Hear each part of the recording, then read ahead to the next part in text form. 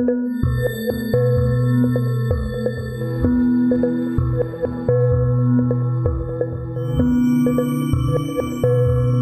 back to the History of South Africa podcast with me, your host, Des Latham. This is episode 154, and the amaBhaca people under Chief Ncapayi had just raided the Boers along the upper Bushman River and near their new town of Weenen. Joining the Bhaca were the San Raiders you heard about in episode 152. The area around the Umzimvubu River had been unstable ever since the amaBhaca fled there during Shaka's time, and they now lived west of the amaMpondo, who were ruled by Chief Faku Ngqungqushe. It's important to note that both amaMpondo and the amaBhaca used to live further north in Natal before Shaka's fractious wars began and led to the movement of the people known as the Mfecane. The amaMpondo did not trust amaBhaca, calling them thieves. The arrival of the Boers in Natal meant they had a new powerful possible ally, but they quickly learned that the Boers were not to be trusted either, as you're going to hear in this episode. Faku regularly communicated with the Voortrekkers, and by now, the amaBhaca had made the fatal decision to steal more than 700 head of cattle from the trekkers near Weenen, along with 50 horses. The Volksraad in Pietermaritzburg had had enough. They met in November and ordered Andries Pretorius and commandant Hendrik Stephanus Lombard to lead a commando of 260 Boers to extract maximum revenge from the amaBhaca. Chief Fodo of the Nlangwini, who lived between the Bhaca and the Boers, had also been raided, so he and about 100 of their Nlangwini warriors joined the Boer commander seeking their own form of restitution. On the 26th of November 1841, the commando set off from Pietermaritzburg with 50 wagons, and by the 19th of December they had arrived at Ncapayi's great place. In the ensuing attack, 26 men, 10 women and 4 children were killed. The Boers seized 3,000 cattle and 2,000 sheep. The numbers have been contested over the years, but the fact that women and children died has been confirmed. Not a single Boer was hurt, although some of the Nlangwini were wounded in the exchange. The Nlangwini captured a number of the amaBhaca women and children, planning to take them back to their villages. They also seized a number of sheep and goats. The Boers demanded these sheep and goats be brought to them, then had the women and children released. However, it was the Boer decision to seize at least 17 of the amaBhaca children they said had been orphaned in the attack that was going to lead to a great deal of interest by the anti-slavery lobby in the Cape and in England. The Boers claimed they would be looking after the children and took them back with them to Pietermaritzburg, where they had become servants for the trekkers. The obvious other action, of course, was to leave the children with their people to be brought up by uncles and aunts. However, the trekkers needed labour. These children would grow up technically as slaves in and around Maritzburg. Some were eventually exchanged for horses, and one we know about was sold later for 100 rix dollars. The folk believed they had every right to treat the children in this way. It was their next act that reinforced the perception amongst the amaMpondo that they could not be trusted. As I said, Pretorius heard about the sheep and goats that had been taken by the Nlangwini and demanded these be handed over. amaMpondo Chief Faku facilitated the return, personally bringing the flocks to the Boers before they departed for Maritzburg. But Pretorius counted the sheep and saw some were missing. 36 had vanished. Chief Fodo of the Nlangwini, erstwhile ally of the Boers, was brought forward, and he said he had slaughtered the sheep for his warriors to enjoy a hearty meal. Instead of playing it cool, allowing his war party ally some leeway, Pretorius played the disciplinarian and had Fodo arrested and then chained to a wagon. He would remain chained to that wagon all the way back to Maritzburg, and there he'd spend a year in jail for a rather vague crime of allowing some of the sheep he'd helped capture be eaten by some of the men who'd liberated them. The Boers were not exactly playing this moment intelligently. The leaders were always under pressure to prove to the mob how tough they could be, but a thoughtless, blunt blunder almost always is an own goal. Not satisfied with the chief's punishment, Pretorius ordered a number of Nlangwini to be tied with leather rimpies, then to be held up off the ground, their joints stretched in a kind of medieval torture moment. Some of the Nlangwini were seriously hurt by this punishment, but the Boers believed they'd made a point of punishing their allies for the sheep-stealing incident. amaMpondo Chief Faku observed all of this and was shaken by the trekkers' violence. On one hand, the amaMpondo relished the amaBhaca being butchered. On the other, they were stunned that an ally of the Boers could be treated like this, and that prompted Faku to immediately seek protection from the Boers' arch-enemy, the English. Faku had already approached Wesleyan missionaries, William Hine Garner, Reverend Jenkins, and Reverend Palmer, who had travelled to Faku's homestead on the Umgazi River. It was the first time the news about what the trekkers had done to the amaBhaca began to emerge, and the missionaries were quite disgusted by the somewhat exaggerated version of events presented by Faku. From their point of view, the Voortrekkers, with the advantage of their horses and guns and wagons, had raided the amaBhaca in an unprovoked attack. The decision by Pretorius to take more than a dozen Bhaca children back to Maritzburg didn't help matters. He was basically slave trading, they alleged. Chief Faku wrote a letter about this time to Governor Sir George Napier, expressing his fear that he would be next, that the Boers were seizing livestock and children willy-nilly south of the Umzimvubu River, and that matters could not continue, and begged to be placed under the protection of the British government. The three missionaries hurried back from Faku's home to brief Reverend William Shaw, who was the superintendent of the Wesleyan missions and based at Pedi, hundreds of kilometres from the scene of the crime. Shaw duly briefed the British governor, and this is where Voortrekker leader Pretorius had failed to properly assess actions. The raid on Ncapayi was a profound error of judgment. Killing women and children in a blundering attack on a kraal when seeking to recover lost animals is not the cleverest act. Seizing children as labour is even more insensate. The governor ordered a military detachment to proceed to Pondo land at once. So, on January 28, 1841, 2 companies of the 27th Regiment set off from Pedi, accompanied by 54 wagons under command of Captain Thomas Charlton Smith. They were joined by an officer and 50 men of the Coloured Mounted Rifles, as well as an officer and 8 men from the Royal African Rifles and a lieutenant and 4 men from the Royal Engineers. They reached the Umgazi River without incident and formed a camp there. Check out Google Maps. The Umgazi River is south of Port St. John's, almost directly east from modern-day Umtata. While the British prepared their next steps, the Volksraad was busy writing letters. They had already sent a long letter on January 14th to Napier, demanding to be declared a free and independent state, with the title Republic of Port Natal and Adjoining Countries. Sir George did not believe that this letter was representative of the entire Boer community.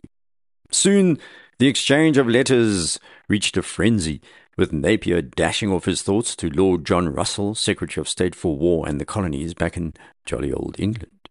Because of the Boers' actions, said Napier, he was no longer discussing independence with the trekkers, and he awaited further instructions. The Volksraad secretaries in Maritzburg scribed their own letter dated April 7th, and this was sent to Napier. The Boers attempted to vindicate themselves for the attack on Ncapayi. They tried a little diplomacy too, saying, "We are, however, very glad that Your Excellency has stationed a detachment of troops at the Umzimvubu, as we trust that the troops will have sufficient influence to protect Faku against Ncapayi." But they added ominously that they will also assure the latter that their protection is no license to him to enable him now to plunder us more securely. Lord Russell's next note to Napier arrived on the 17th of April, where he instructed the governor to make it known that Her Majesty's government were determined to support him in the most decisive measures for repressing such lawless and unjustifiable aggression as the rumoured attack on the Ncapayi tribe. The two sides, the Boers and the English, continued to trade letters, harping on about their specific points of view. Hardliners living amongst the trekkers were itching to take action and warned Pretorius and the Raad that actions speak louder than words. The English had to be somehow convinced to stay away from their Republic Natalia. Boer farms had been developing rapidly in Natal, and this did not go unnoticed. Many local AmaZulu clans moved back onto these farms, partly to work as labour and partly because the Boers were a kind of nominal protection. But many in the Volksraad saw every Zulu as a threat, despite being short of labour. Their lives had been upended repeatedly by the AmaZulu. They could not accept the local population as anything other than a danger. Given their recent experience, you could say they had developed a level of psychosis, a paranoia. So, on August 2nd, 1841, the Raad took a rather unwise decision to force all these AmaZulu squatters off their farms. It went further, ruling that none had any right to claim any part of Natal at all. They should be removed, resolved the Volksraad, to the tract of land between the Umtamvuna River and the Umzimvubu River. On the surface, this appeared to be a reasonable suggestion. The land is excellent here, enough water and good soils. However, no one had bothered to ask the local amaZulu what they thought of this forced removal, and furthermore, someone already lived there. The Volksraad resolution was very specific about this. If necessary, it said force was to be used to effect this removal, and a resident Boer would be deployed to supervise native affairs there, and he would be empowered to enter into treaties with the local chiefs. Faku had already mentioned these two rivers in his own communication, so this threat by the Volksraad to force people to semigrate was double jeopardy for the trekkers. The fact that the Volksraad actually never enforced this resolution is not the point. It was the threat of action that worried colonial officials and missionaries. Meanwhile, the very Reverend Shaw had put his quill to paper and proceeded to write a letter to the Zuid-Afrikaan newspaper, which was published on August 3rd, 1841, where he cited what he said was overwhelming evidence that the Boers had ransacked Ncapayi's amaBhaca in a dastardly act, saying the victims were entirely guiltless of any aggression and that he had nothing to do with the theft of cattle and sheep. We know that this is bending the truth, to put it mildly, but by seizing the children, the Boers had created a much bigger problem for themselves. Instead of this being a sort of African raid and counter-raid, it turned into whites slave trading. By deciding to also announce a future forced removal campaign sending amaZulu refugees south, that meant towards the Cape Colony, they'd stirred up a hornet's nest. And by now you know how vociferous the missionaries were about stopping the slave trade, and how politically sensitive that was for ambitious governors. Sir George Napier, who'd been entertaining less confrontational actions against the Boers, now experienced a significant change of heart. On August 21st, Lord John Russell instructed the governor to make arrangements for the reoccupying of Port Natal, but said he would take care not to interfere with the emigrant farmers, unless the troops, or the colonists, or our friends among the tribes are attacked. The British were extremely respectful of the Boers' military prowess, even now. On September 3rd, 1841, Captain Smith, sitting at his camp on the Umgazi River, no doubt fishing and possibly enjoying the beauty of the wild coast, was instructed to write a letter to the Raad in Maritzburg that Great Britain could not acknowledge a portion of her own subjects as an independent republic. Of course, the Raad scoffed at being called the subjects of the British Empire.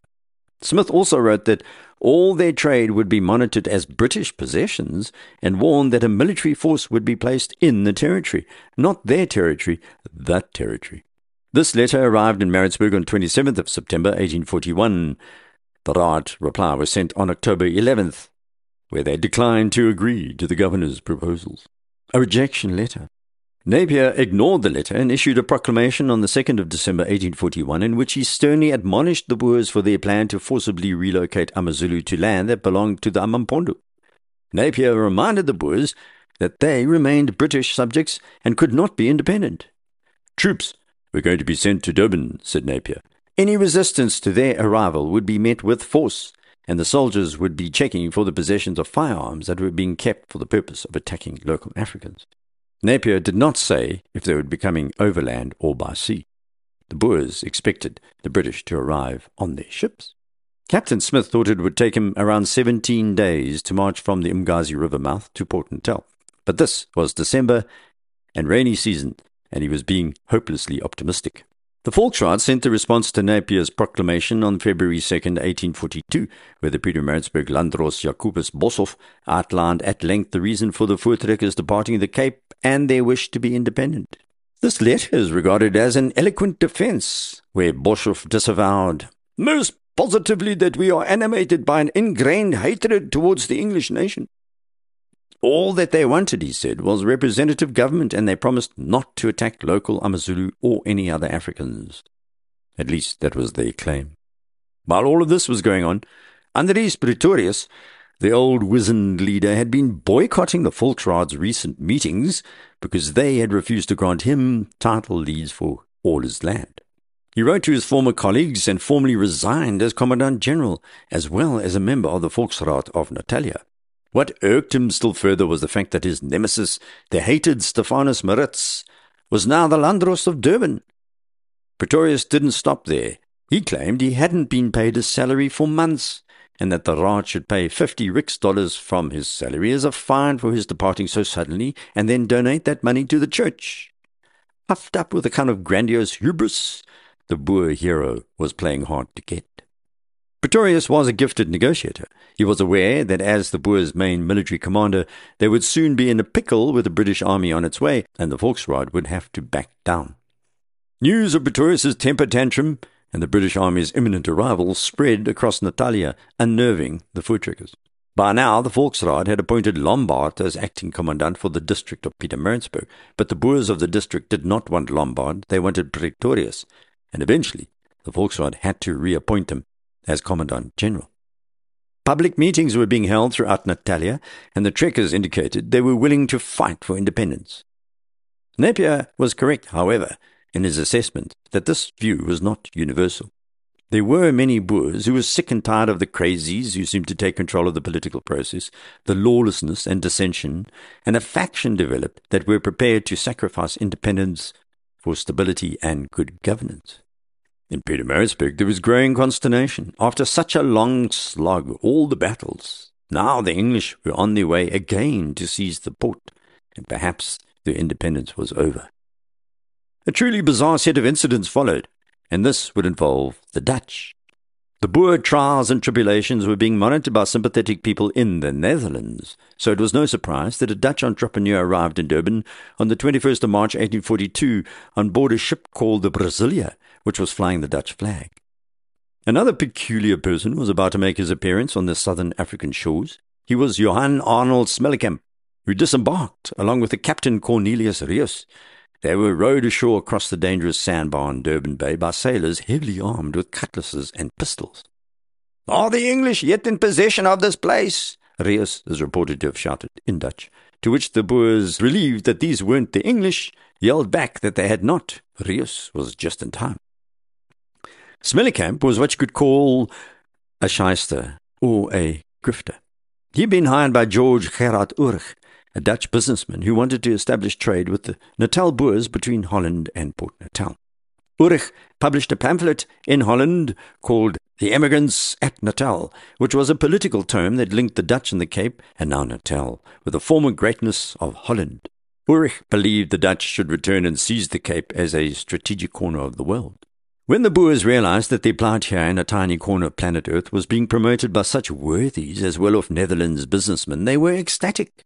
Swellekamp was duly invited by the Volksraad to meet them in Pietermaritzburg, and Swellekamp and Captain Rios embarked on the relatively short journey up the hill to Maritzburg from Durban, and as they reached the Umzimvubu Valley, Boers, including Andries Pretorius, Raad President J.J. Burger, and Town Magistrate the erudite Boshoff, rode out to meet them. People were cheering, and they had gone to a great deal of trouble to decorate their houses in the colours of the Dutch flag. Rios and Swellekamp handed out free Dutch Bibles and prayer books and a copy of the Emigrants at Natal pamphlet. Everyone immediately came to the conclusion that the Dutch government had distributed this important document. It had not. During a public meeting, the two visitors read a letter from Urch in support of their struggle, but later, when the public left and the Raad pressed Swellekamp, he admitted the Dutch king was not involved in this communication. The Raad leader Burger announced that they wanted to be formally placed under the protection of the Dutch king. So much for the touted independence. And Swellekamp, living up to his name as a bit of a shyster, said he'd draw up a document on behalf of the king declaring that Natalia was a province of colonial occupation for the Netherlands.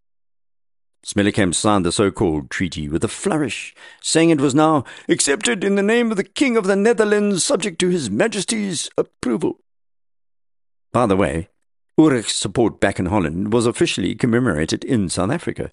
The town of Urchstad is named after him.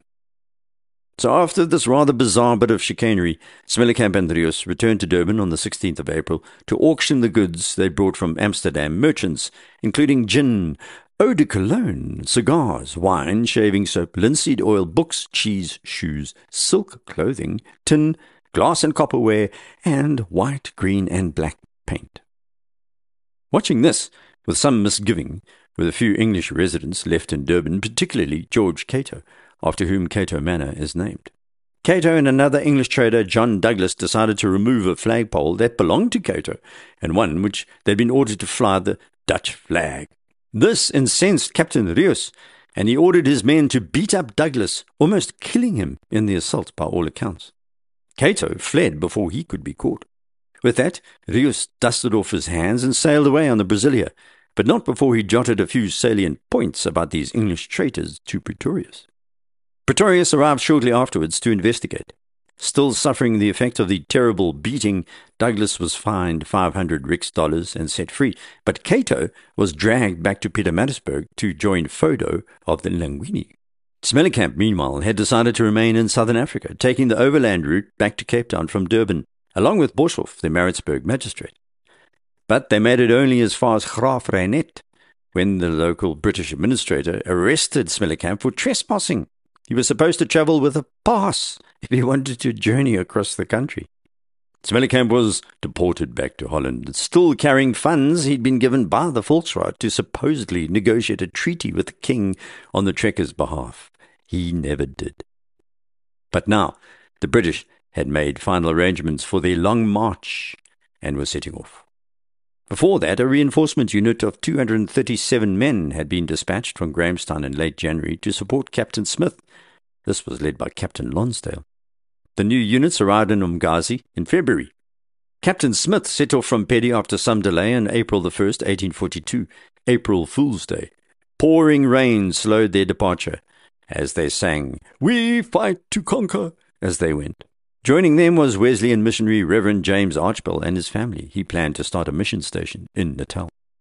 So 263 troops marched off, along with a large wagon train of around 50 wagons, 1 howitzer, 2 light field guns, 60 English drivers, and dozens of Cape-coloured and black attendants. Smith followed the usual coastal track, and the march took almost a month. The seasonal rains turned into a deluge, as the English found out.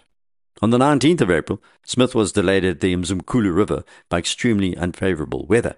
But it was also here that Dick King joined the British, and being a wagoner of vast experience and knowing the country intimately, he was able to give Smith valuable assistance. It was fortunate for the British that Dick King had joined, as you're going to hear in a future episode. Another English trader, Henry Ogle, joined the camp after they reached the Umgazi River on the 27th of April. Ogle and a number of other traders told Captain Smith they had fled Durban, worried they'd be conscripted by the Boers, and complained of ill treatment by what they called the Dutch barbarians and the Boer ruffians. If you've visited the Wild Coast, you know it's a place of rivers, 122 rivers, in fact, between Umgazi and Durban. By the time this bedraggled army had made it to within striking distance of the port, most of the men were suffering from excruciating sunburn. Their feet were in tatters from marching across the swollen rivers, their boots in pieces, filled with sand marching on the beaches. There's a great academic paper about what happened next, published by A.E. Cubbin from the University of Zululand, called An Exposition of the Clash of Anglo-Voortrekker Interests at Port Natal. As he points out, the Boers could easily have ambushed this ragged column at any point, but the truth is, the Voortrekkers had no idea at all where the British were. They thought they were coming by ship. Despite the fact that the wagon train was 2 miles long, the AmaZulu guards had managed to keep their presence a secret throughout this remarkable journey. When Pretorius arrived back in Maritzburg, dragging poor Cato with him on the 30th of April, the Boer leader had not a clue that the British army under Captain Smith was only 50 kilometres from Durban. Not that they were in any condition for immediate action. As you'll hear next episode, it was going to be all action, partly because of a lack of communication between Pretorius and Smith. Ah yes, the curse of misunderstanding runs deep in Southern African history. Please rate the podcast on iTunes or any of your favorite platforms. It helps escalate the visibility. You can head off to desmondlatham.blog, where I'm going to load an update about this episode. You can also email me from there. Until next, goodbye.